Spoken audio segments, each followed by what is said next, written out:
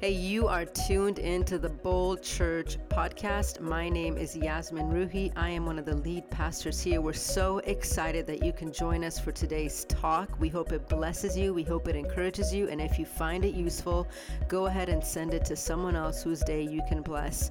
If you want to join us, we meet live every Sunday morning. If you want to find out our times or where we're meeting, head to our website at bold.church or head to our Instagram at boldchurchsv. Thank you so much and enjoy today's talk. Good morning, good morning. Who's excited for church? Come on. It's 11 a.m. Should have at least 2 cups of coffee. Can we do that one more time? Who is excited for church? If we have not met, my name is Ali, and my beautiful wife and I, we started this place called Bold 4 years ago with a simple dream. We wanted to create a place where not only Christians could come and grow in their faith, but listen, unchurched people. If you're new here, we created every element of our worship experience with you in mind. It's a place where you can come and explore faith. And before I jump into the sermon, I got 2 quick announcements. Number 1, the first one is Vision Builders Gala. Come on, who's excited for Gala? For those of you that are new to our faith community, every year we have this event where we dress up to a T, black tie, tuxedo. We look fresh for Jesus, and because sometimes we pause and we want to celebrate what God did, and then we want to look forward to what God's going to do. And there's not enough time to do that on a Sunday, so we're giving you a $100 meal for like $50. You're welcome. And it's an opportunity for you to hear a fresh vision of where God's taking us as a faith community. It happens once a year. There are some things that I share on that night. It's like a State of the Union address that I don't share on Sundays. And it won't be online. So you want to be in on the room on that. Of course, the big things on Sunday, I'll share next Sunday, which is we're going to do a collection talk called Vision Builders. It's going to be awesome, 3 weeks. And the next announcement, real quick, before we jump in, is Growth Track. For those of you that have been coming for a while and you want to make this church your home, on November 22nd, we do this once a month. We gather over a meal. My wife and I teach a class called Growth Track. It's designed with you in mind. It's the only class in this church where you're the main person.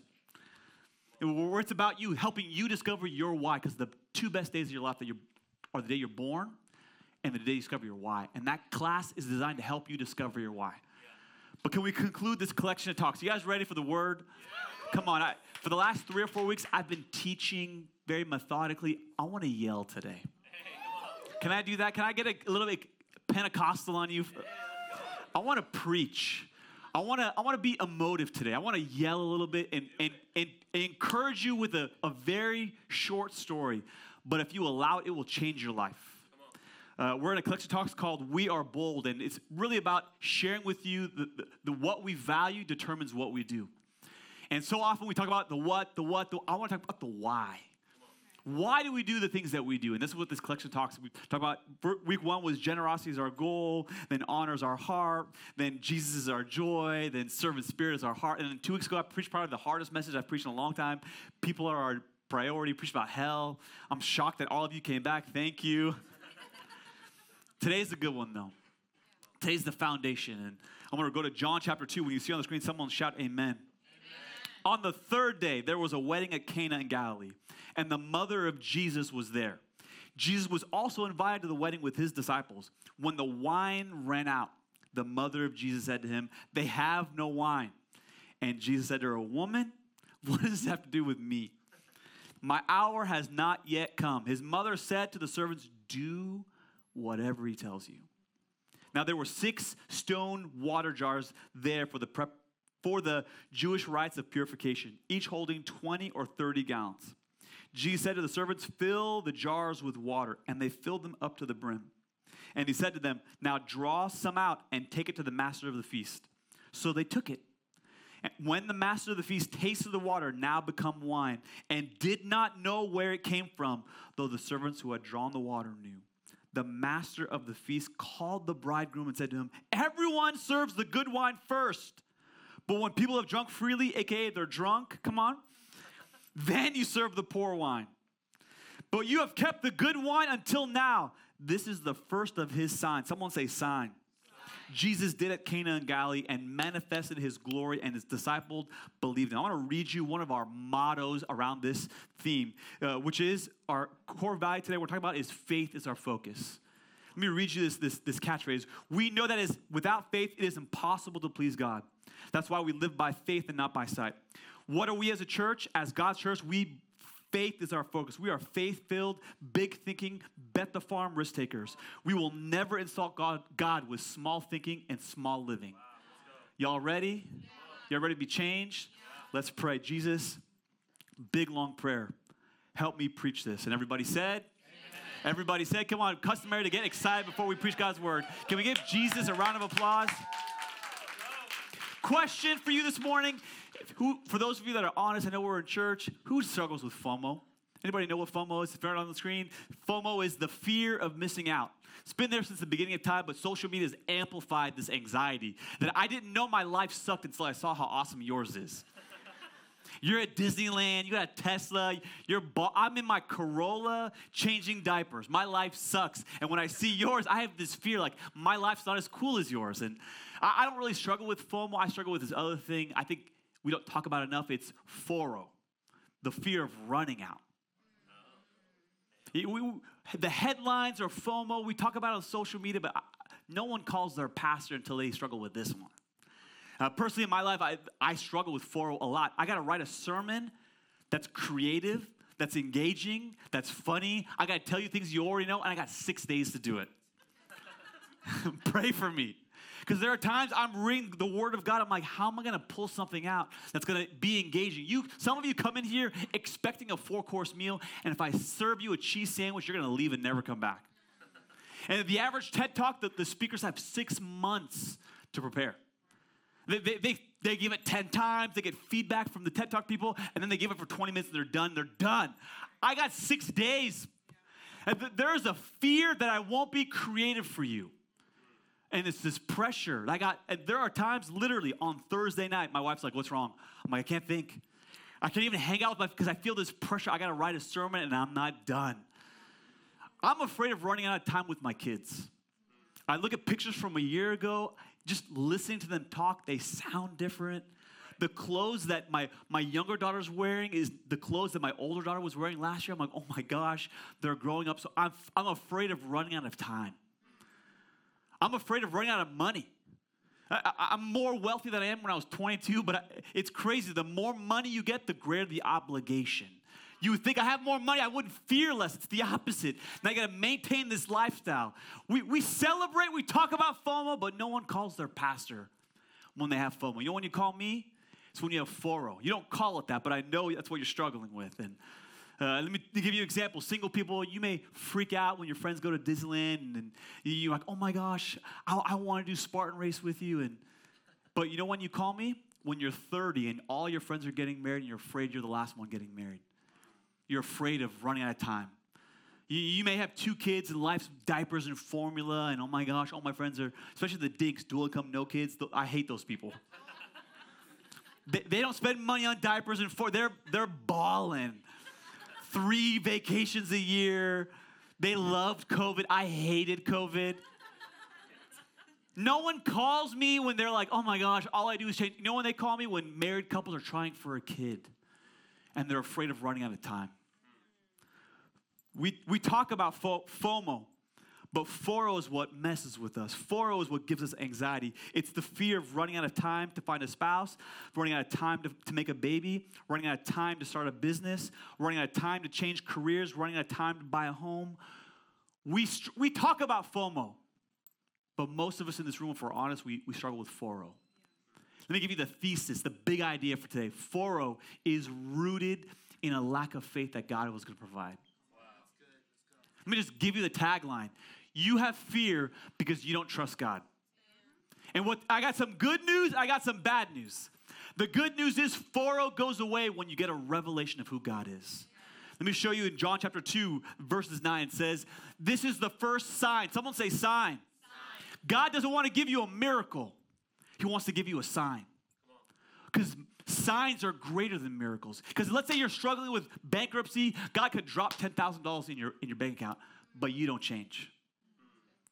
See, miracles may change your circumstance. Signs change you. Miracles are about things in your hand. Signs are about someone in your heart. Miracles give you something to hope in. Signs give you a person to hope in. And God doesn't want to give you a miracle. He wants to give you a sign. And this is how Pharaoh goes away. You get a revelation of he's the God that provides. In the Old Testament, God would often reveal an aspect of his character. He's Jehovah Rapha. I'm the God that heals. I'm Jehovah Jireh. I'm the God that provides. And here is God in the flesh, Jesus, knowing his people struggle with the fear of running out. But the prerequisite, listen, the prerequisite for your sign is your greatest fear has to happen.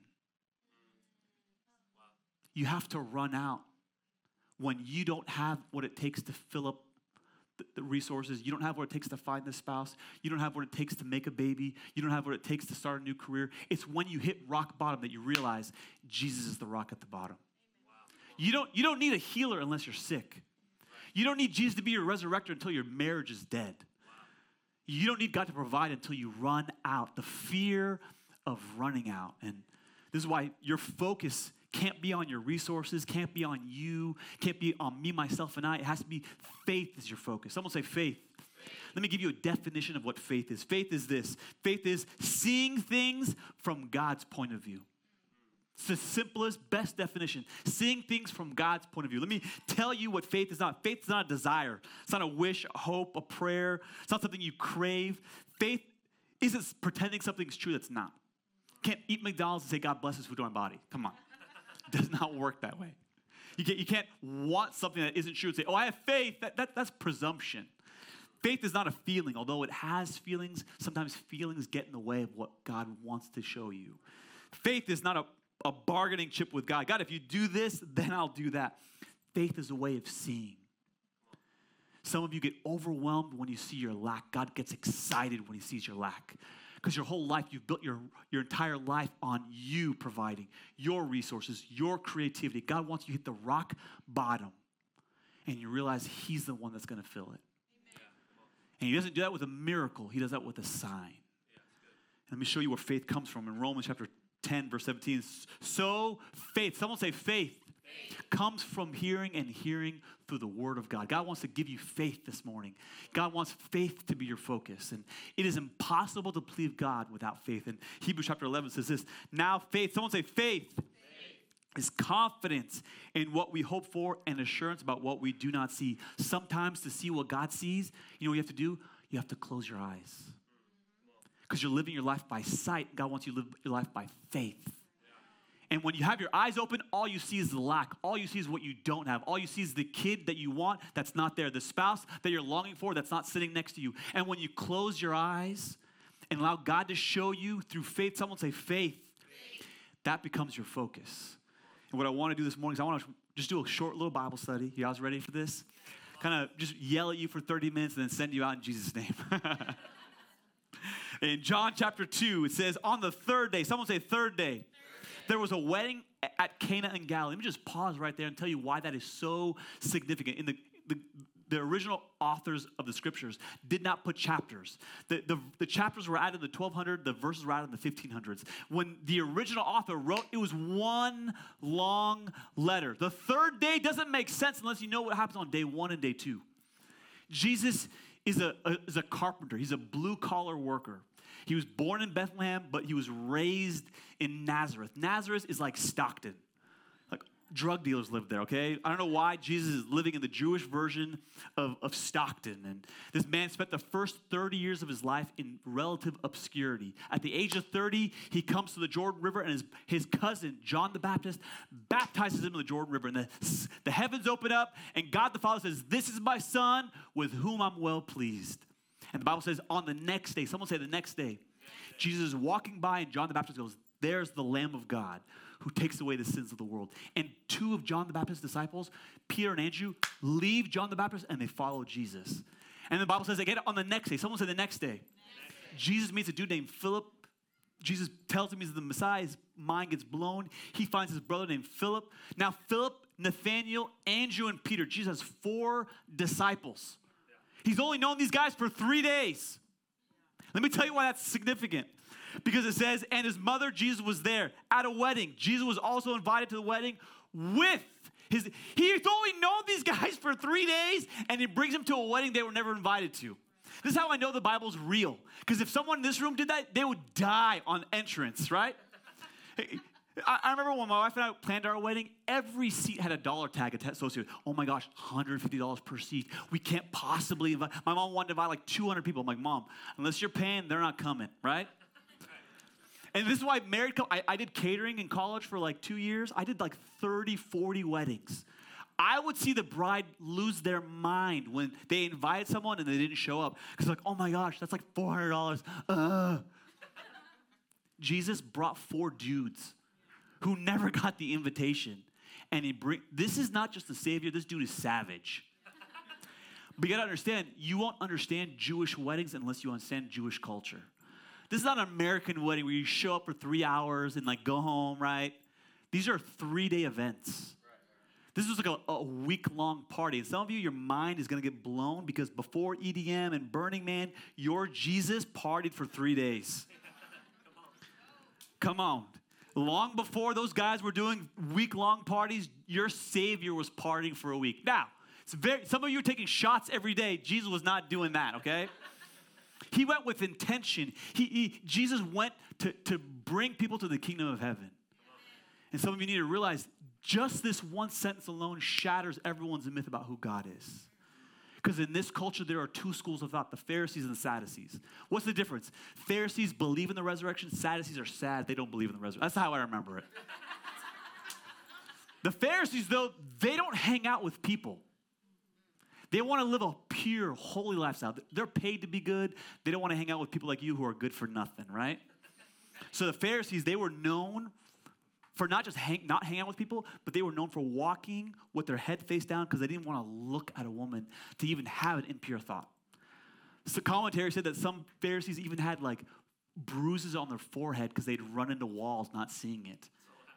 And yet here's this Savior, the God in the flesh, who isn't just avoiding parties, he's the life of the party.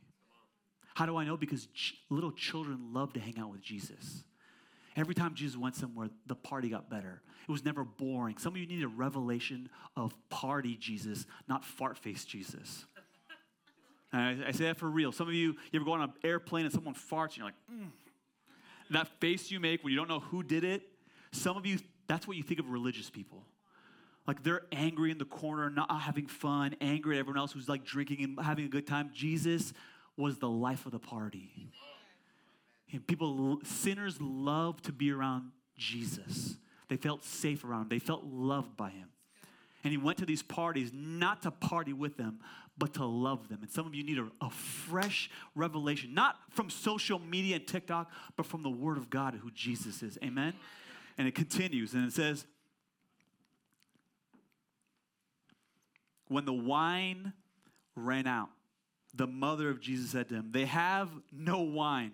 And Jesus said to her, woman, what does this have to do with me? My hour has not yet come. His mother said to the servants, do whatever he tells you. And I love this story because there's this urgency that Jesus' mother has that we probably don't understand in our culture. Because we don't live in a shame and honor culture. I don't know if you can tell. I'm Middle Eastern, I have a beard, I'm ridiculously good looking. We have shame and honor culture. Shame and honor culture is very different than American culture. Let me give you an example. This literally happened in my house. I'm 10 years old playing video games, and my mom comes in the room, Allie, press pause. Yes, Mom, what's up? The cleaners are coming tomorrow. Cool. Go back to the, no. What, Mom? I need you to clean your room. I thought you just told me the cleaners are coming. We can't let them know how dirty our house is. Clean your room.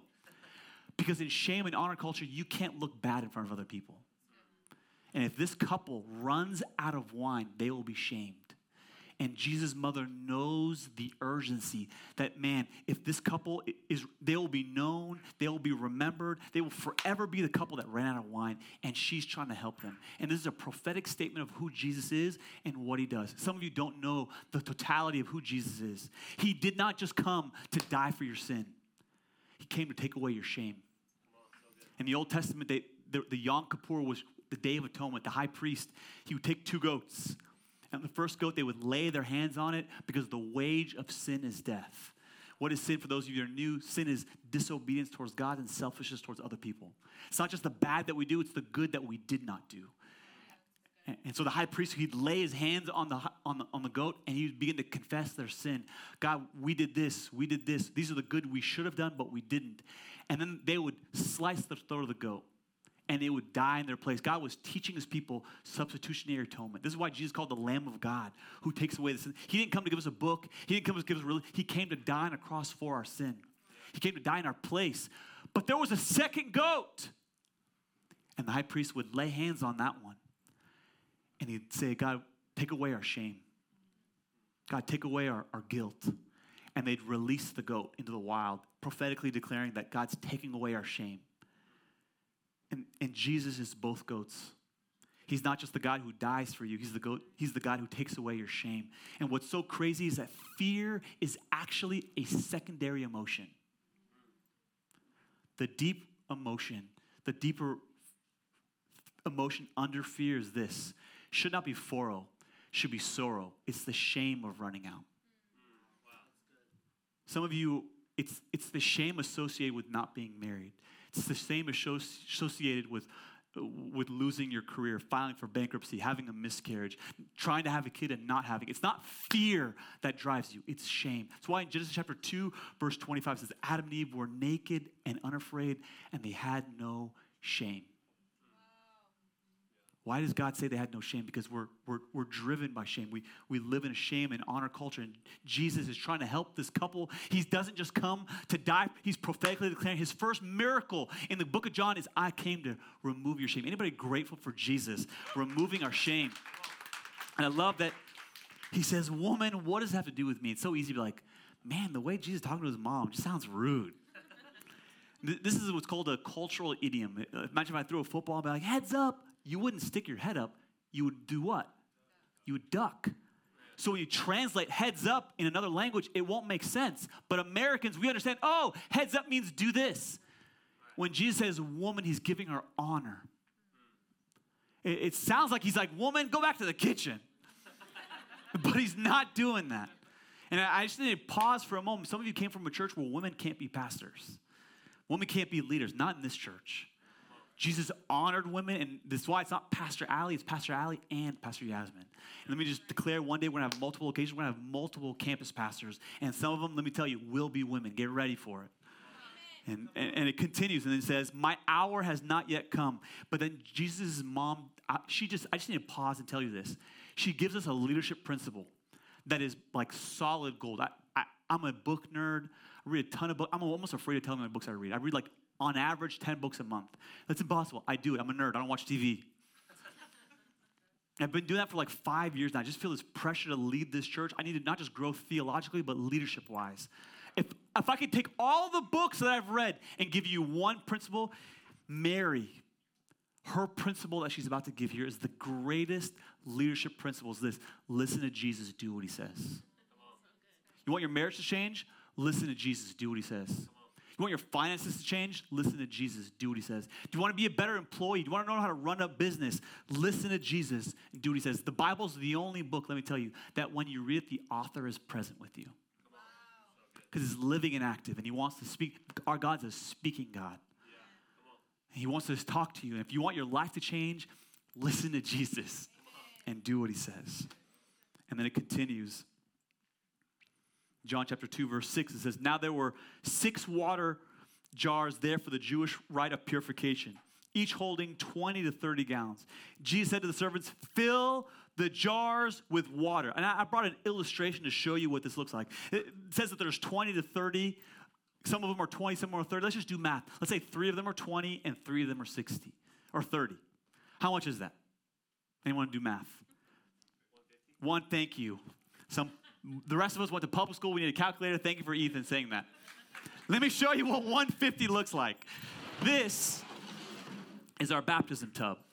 And guess how many gallons of water this thing holds? 150. That's what 150 gallons looks like. Now, what's crazy is the question is how much wine does this thing produce? If we were to fill this to the brim, depending on the wine glass, the size, 800 to 900 bottles of wine.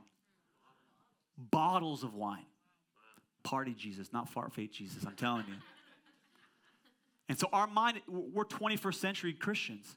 We go, okay, Jesus, do you know how long it takes to fill this thing up?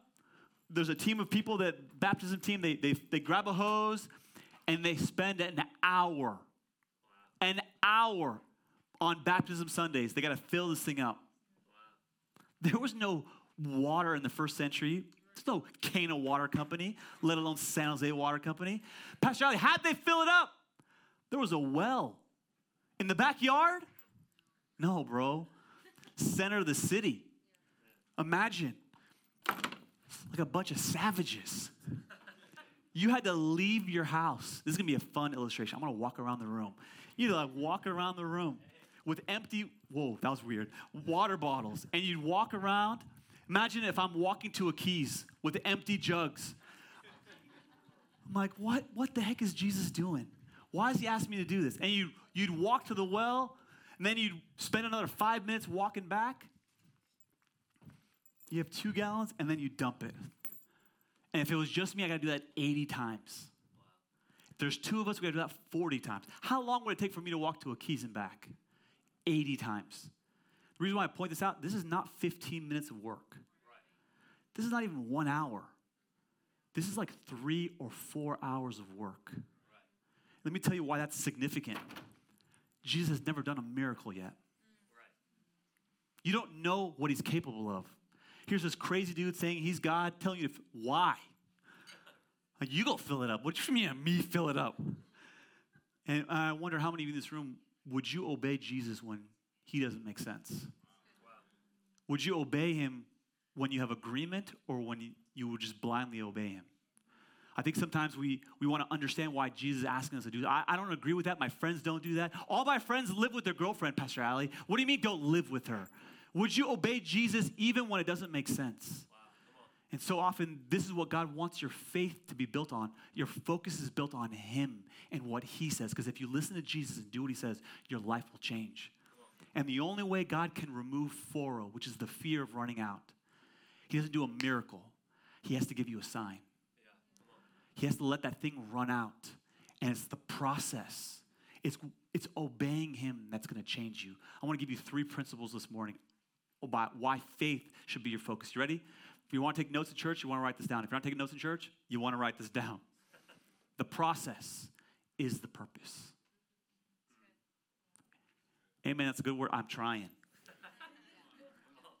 Imagine being told to do something for 3 hours and not being told why. If pain is your focus, you're going to stop. Right. If your comfort's your focus, if your calendar's I don't have time for this, Jesus. I got better things to do. How many of us would complain the entire time Jesus is telling us to do this? The moment we're inconvenienced, the moment we're suffering, the moment we feel any pain, most of us, if we're honest, we would stop. But God has purpose in the pain. The pressure has a purpose. The pain has a point. Why? Because God wants to change your character, not your circumstance. If he gives you a miracle, you don't change. If he gives you a sign, though, your heart changes about who he is. I wrote down like this. Maybe this will challenge some of you. If faith doesn't make you uncomfortable, you're probably not following Jesus.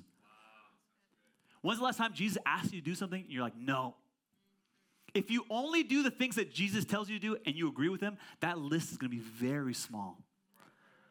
But you change, not when you agree to Jesus, but when you do it blindly. God wants to change you. God wants to transform you. And for many of you in this room, the reason you're not growing is because you've regulated Christianity to a spectator sport. You're going to watch other people obey him, but you don't want to obey him. And there's something about the process of faith that's meant to stretch you. Anybody in here love oysters? I love oysters. My wife she's shellfish. She's allergic to anytime we go anywhere, she has to bring Benadryl. I love oysters, especially a little bit of Tabasco sauce and lemon juice. Very good. But oysters don't just taste good, they make good things. They make pearls. But most people don't realize the process of how a pearl is made. a foreign substance has to go inside the shell of the oyster. Typically, it's a piece of sand. Sometimes it's more often than not, it's a piece of food that's just floating through the ocean. And it's an irritant to the oyster. It bothers the oyster. It hurts the oyster. The oyster is annoyed. So the oyster releases this fluid to cover the substance that's hurting it. Imagine if the oyster says, I don't want to do this anymore. This is annoying. This is tiring me out. The pearl would never be made. But because the pearl doesn't stop, it goes through a process that has a purpose. Pearls are made. Let me say it this way. God wants pearls. And it's the process of making you uncomfortable that allows the pearls to be made. I wrote down like this. Maybe your faith doesn't have pearls because your faith can't handle pain. Wow, so good. I know it's hard to hear that. And I'm trying to challenge some of you. But God, faith is your focus. Someone say faith. He's going to ask you to do things that don't make sense. Imagine being one of these disciples. And he's asking you to fill up this water jug. That's 150 gallons. And there's no hose. Would you obey him? Or would faith be your focus? Let me tell you two things about this. How this changes for us organizationally. Let me tell you how this changes for you individually. Organizationally, let me tell you. Someone say, by faith.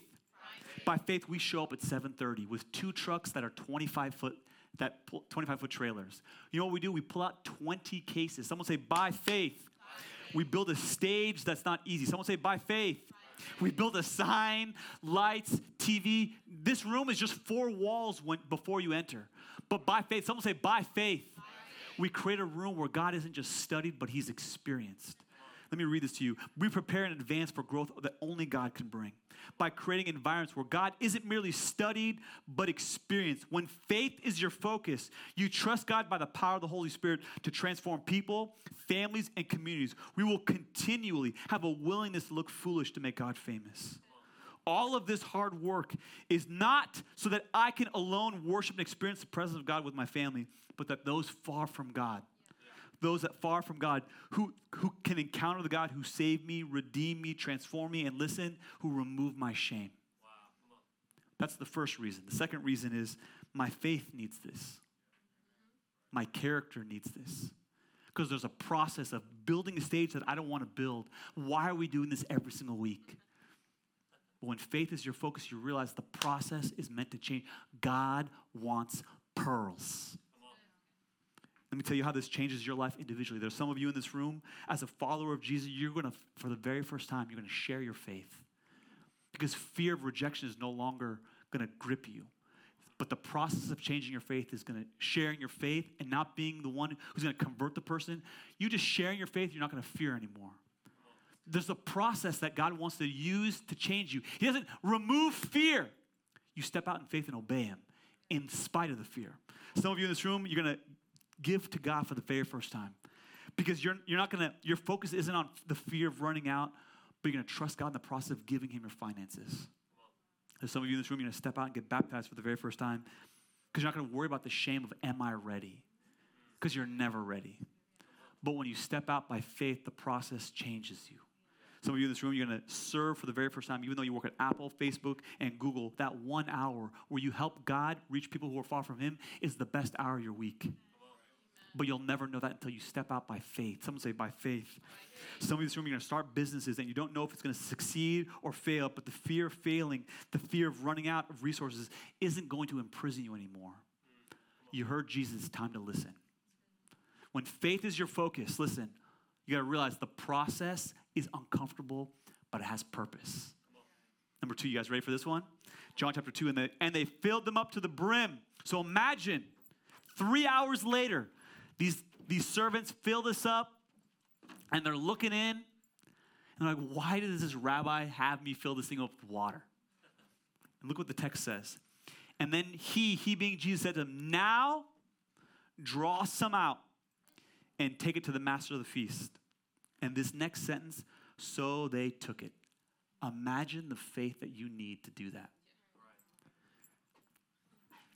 I have a serving jar. Imagine there's wine in here. Imagine you're sweating. Water's dripping down places I can't even mention in church, right? And you grab some water, and this crazy rabbi tells you to take He doesn't even tell you the process. He just says, obey me. He says, take the water to the bridegroom. It doesn't change in here. It changed on the process of them saying, okay, I'm going to obey regardless. And watch what it says. So they took it, and when the master of feast tasted the water now become wine. Someone say now. It changed when they were walking. After they obeyed. Point number 2 is this. When faith is your focus, small obedience makes a big difference. The small thing is the big thing. We want God, use me. Will you lie on your taxes? Will you fudge your resume to get skills that you don't have because all your other friends are using it? Do you really want God to use you? It's more important to be honest. Will you do the small thing? Because it's always the small obedience that opens the door to the extraordinary. So many people, they don't realize you don't need God to provide if you're stealing and lying your way to the top. But when you allow your greatest fear to happen, God, I can't sell enough products. God, I can't produce this. I can't have enough create. When you hit rock bottom and God shows up, that's when you have a revelation that he's the God that provides. Some of you don't need God because you provide for yourself. And the only way you get a revelation of who God is not by coming to church. It's when you obey him even when it doesn't make sense. It's always, listen, the small thing. Not the big thing. I love that. Imagine these disciples. Imagine first you're tired, and now you're probably embarrassed. Everyone's going to laugh at me. Everyone's going to make fun of me. Imagine the pull to quit. It's at this point when you're obeying Jesus and you're not seeing the fruit of it that you want to walk away. Right. And I wrote down like this. What frustrates you about God that should excite you? Is it serving? Is it giving? Is it loving your kids when you want to put them up for adoption, you know? Sometimes we have baby dedications that just leave their kids here, and I'm giving them to you, right? But I wrote it down like this. What God meant for good, your enemy will use the lack of transformation, and he'll use it to pull you away from God. Instead of believing by faith that God's going to use you for a miracle, the enemy makes you feel used. Instead of getting excited about what God's about to do, you get frustrated that nothing's happened, and you're wondering why you stepped out in the first place. Instead of realizing that the process is meant for intimacy with your Creator, it becomes a vehicle separating you from Him. What frustrates you about God that should excite you? And the real question is this: what has God placed in your hands right now that He wants you to obey? It's a small thing. Is it the job that you don't like, the family you didn't want, the kids you're tired of raising, the volunteer role at church that you think is beneath you? You want the big thing. God wants obedience in the small thing. Wow. When you're faithful with the little, then God makes you faithful with the much. I wonder if these servants looked at the water and said, I'm not going. Would the water have ever turned to wine? I want to ask you the question again. What frustrates you about God that should actually excite you? See, when I read this story this last week, I was so frustrated. I'm like, I'm being honest. I would never do what these dudes did. And I know this room was full of people that hear, you want me to do what for 3 hours and do what with water? Never. And what it reveals is I actually don't know who Jesus is. And the areas that you are most dishonest is because you have the least amount of faith that God will provide in that area. God, if you look at the Bible, does crazy things with water. Let me read this to you. In Genesis chapter 1, the Bible says that the earth was formless and void, and the Spirit of God hovered over the water. Someone shout waters. In the book of Exodus, God brought the Egyptians, the Israelites out of the Egyptian stronghold, and Moses came to the Red Sea, and he separated the waters. Someone say waters. In the book of Joshua, he's the leader after Moses. He doesn't stand on dry ground. He has to go into the water, and then God separates the water. Someone say waters. In the book of 1st and 2nd Kings, there's a prophet named Elijah, and the kingdom of Israel is outnumbered 10-1. And Elijah says, you want to win this war? Dig ditches in this valley, and in the morning, God will fill up with water. Someone say waters. When you know the character of God, water should excite you. but when you don't know him, it frustrates you. My question is, what frustrates you about God right now in this season of your life? And it reveals, I wrote down like this, maybe your frustration has less to do with what God asked you to do, and it reveals more with how little you know him. And your lack of obedience in that area is because you're focused on the thing, the lack, the resume, the job, the spouse who isn't there when your focus should be on him.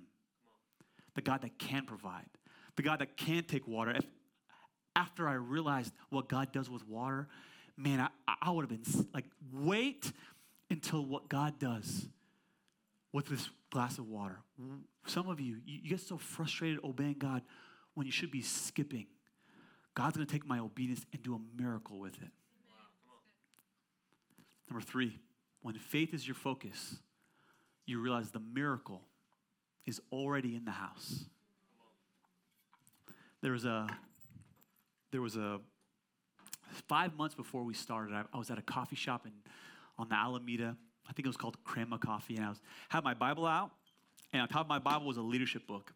And this gentleman walks by and goes, "Are you reading that book?" And usually Silicon Valley is super unchurched. I thought he was going to yell at me for being a Christian. I was like, yes, kind of like weary. And he's like, I love leadership books, especially that one. And we just started having a conversation. And I realized this guy had just moved to San Jose from Washington, and he was part of a church plant that went from 50 to 1,000. You know those, like, in our culture, red flags? The green flags were going up. I'm like, bro, you need to join our church. Like today, bro. And he was talking about how he had just moved to this valley and he looking for a church. I'm like, I have one for you, bro. Come on. And we spent an hour. We met 2 or 3 times. In the end, he never came to our church. And I'm being honest, I was heartbroken. I'm like, God, I looked at all the people that we had on our team. I'm like, this guy's leadership far surpassed anyone we had. I'm like, God, how are we going to do what we're supposed to do if you don't allow guys like him to join us? And remember, God's so powerfully saying, everything that you need to reach this community is you already have. Wow, come on. It's that phrase, the miracle is already in the house. But I didn't see what God saw. And I had to close my eyes and say, Jesus, show me what you see. Because when I looked at the team, when I saw the people, we were lacking. Some of them are in this room right now. And I want to brag about them for a moment. There was a 17-year-old girl who never stopped smiling. I wonder if she was on drugs. Her name is Daisy. She's in the room. Didn't even know you were going to be here, Daisy. I love you. I spoke at a youth event. Several people joined our church. This little 17-year-old girl. I'm like, what am I going to do with a 17-year-old whose mom does her laundry? Come on. This girl invited more people to our church than almost anyone else on our team. She invited her sister, Elizabeth, her cousin, Mari. And these are all leaders in our church today because I didn't see what God saw. And God wanted to show me, you already have everything that you need. The miracle, someone say the miracle was already in the house. And then there was a dude named Will. He was the 3rd person I invited to join this church. Him and his wife, Robin. They're in Texas. God bless them. It's a different country. Remember, he's like, Pastor, why should I join? I don't read my Bible. I don't go to church. I'm the least likely person. I don't even know if I half believed it. I said, bro, we need you. I don't even know if I believed it. I just said it.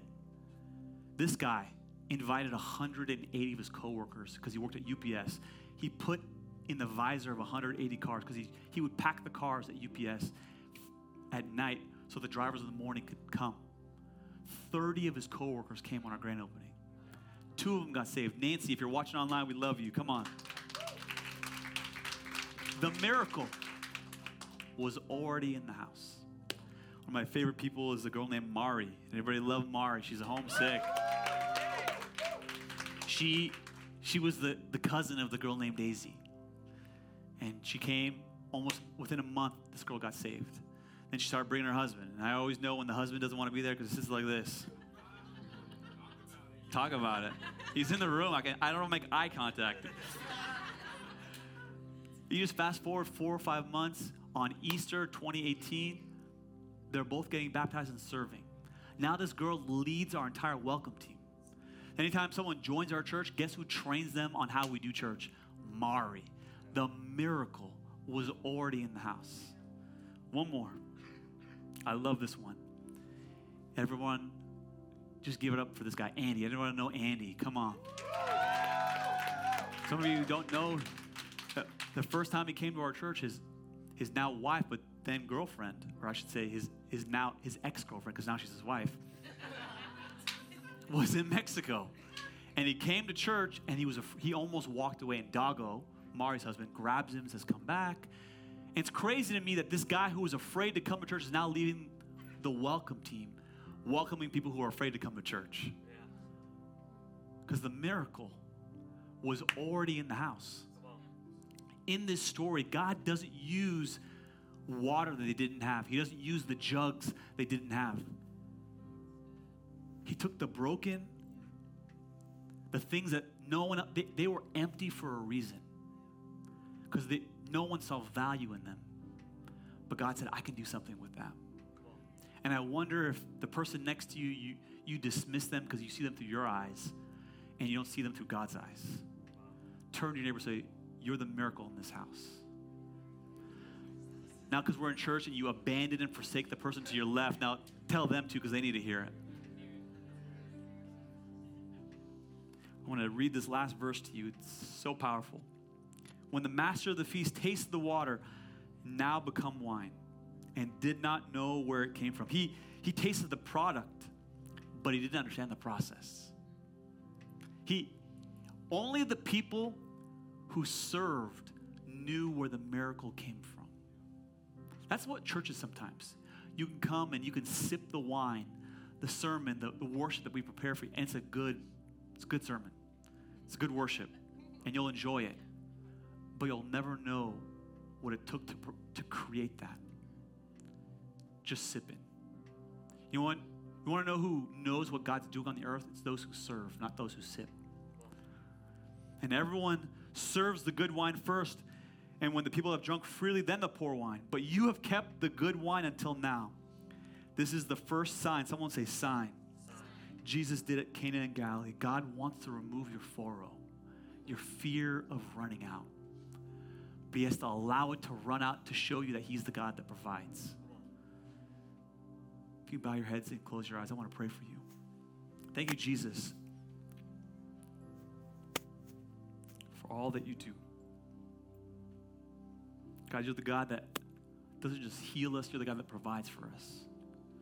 God, there are people in this room that have real fear of running out of time, running out of an opportunity to get married, running out of maybe biological reasons to have a child.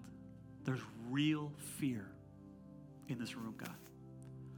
God, teach us not to focus on our lack in our resources, but to make faith our focus. God, show us that faith is seeing things your way. So grateful, God, that you came and you didn't give us a miracle in this story. You gave us a sign that you're the God that provides. We need it, Jesus. God, help us overcome our fear and place our faith and trust in you. May we listen to Jesus' mom. May we listen to you, Jesus, and do what you say. I pray for every person in this room that can hear the sound of my voice, that's overwhelmed with fear and shame and stepping out and doing what they're called to do. God will resource you. God will provide for you. He would not give you that dream unless he was going to provide a way as well. You don't need to kick doors down. God will open the doors for you.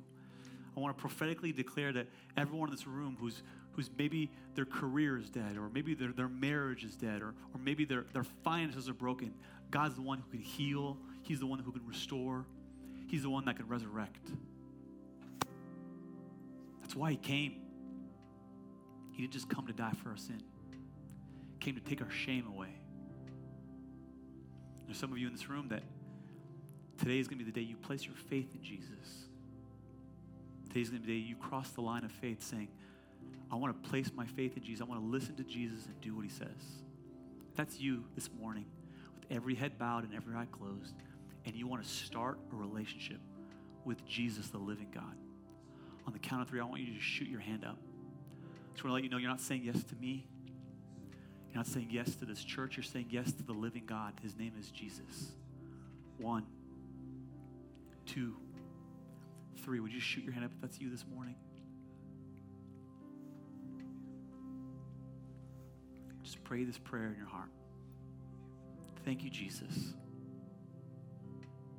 for leaving heaven, not just to die for me, but to take away my shame. Thank you, Jesus, that you died on a cross for my sins, for my mistakes. I repent. I turn from my ways, and I come towards you. As much as I understand, I place my hope, I place my faith in you. Thank you for forgiving me. Can't we give it up for the hands that went up? Come on. If you guys can stand, I want to pray for our offering. And worship is not just the songs that we sing, and we're going to sing one more song as a church. And thank God that he's the God that died for us and removes our shame. Amen? Amen. Come on. But so much of what we do as a faith community is because of your generosity. And we're going to talk about it more next week, but I just want to celebrate that every year we want to become more and more generous as a church. And the first year of our church, we gave away $5,000. The second year was 15. Last year, we gave away 21. And I want to give you a little preview of what we're going to talk about at Vision Builders Gala to invite you to come. We gave away $35,000 this last year. Wow. Come on. We gave to 4 church plants, and one of them launched 2 weeks ago in Acadia, California, near Redding. They had over 150 people, multiple people received Christ. Wow. They have a brand new 16-foot trailer because of you guys. Hey. Let me just pray for the offering and thank Jesus by faith, because it's our focus. Thank you, Jesus, that every good and perfect gift comes from you, comes from above. Thank you, Jesus, that we don't have to lie and steal and cheat our way, God. Promotion doesn't come from the east or the west. It comes from you, Lord. Yeah. And God, in those areas where I'm afraid to obey you, give me a revelation that you will provide. And if you believe that, everybody said, Hey, thank you so much for listening today. If you want to follow us on social media and just stay up to our current events, our social media handle is Bold Church SV. That's Bold Church SV for Silicon Valley. We hope you stay blessed, and we'll see you soon.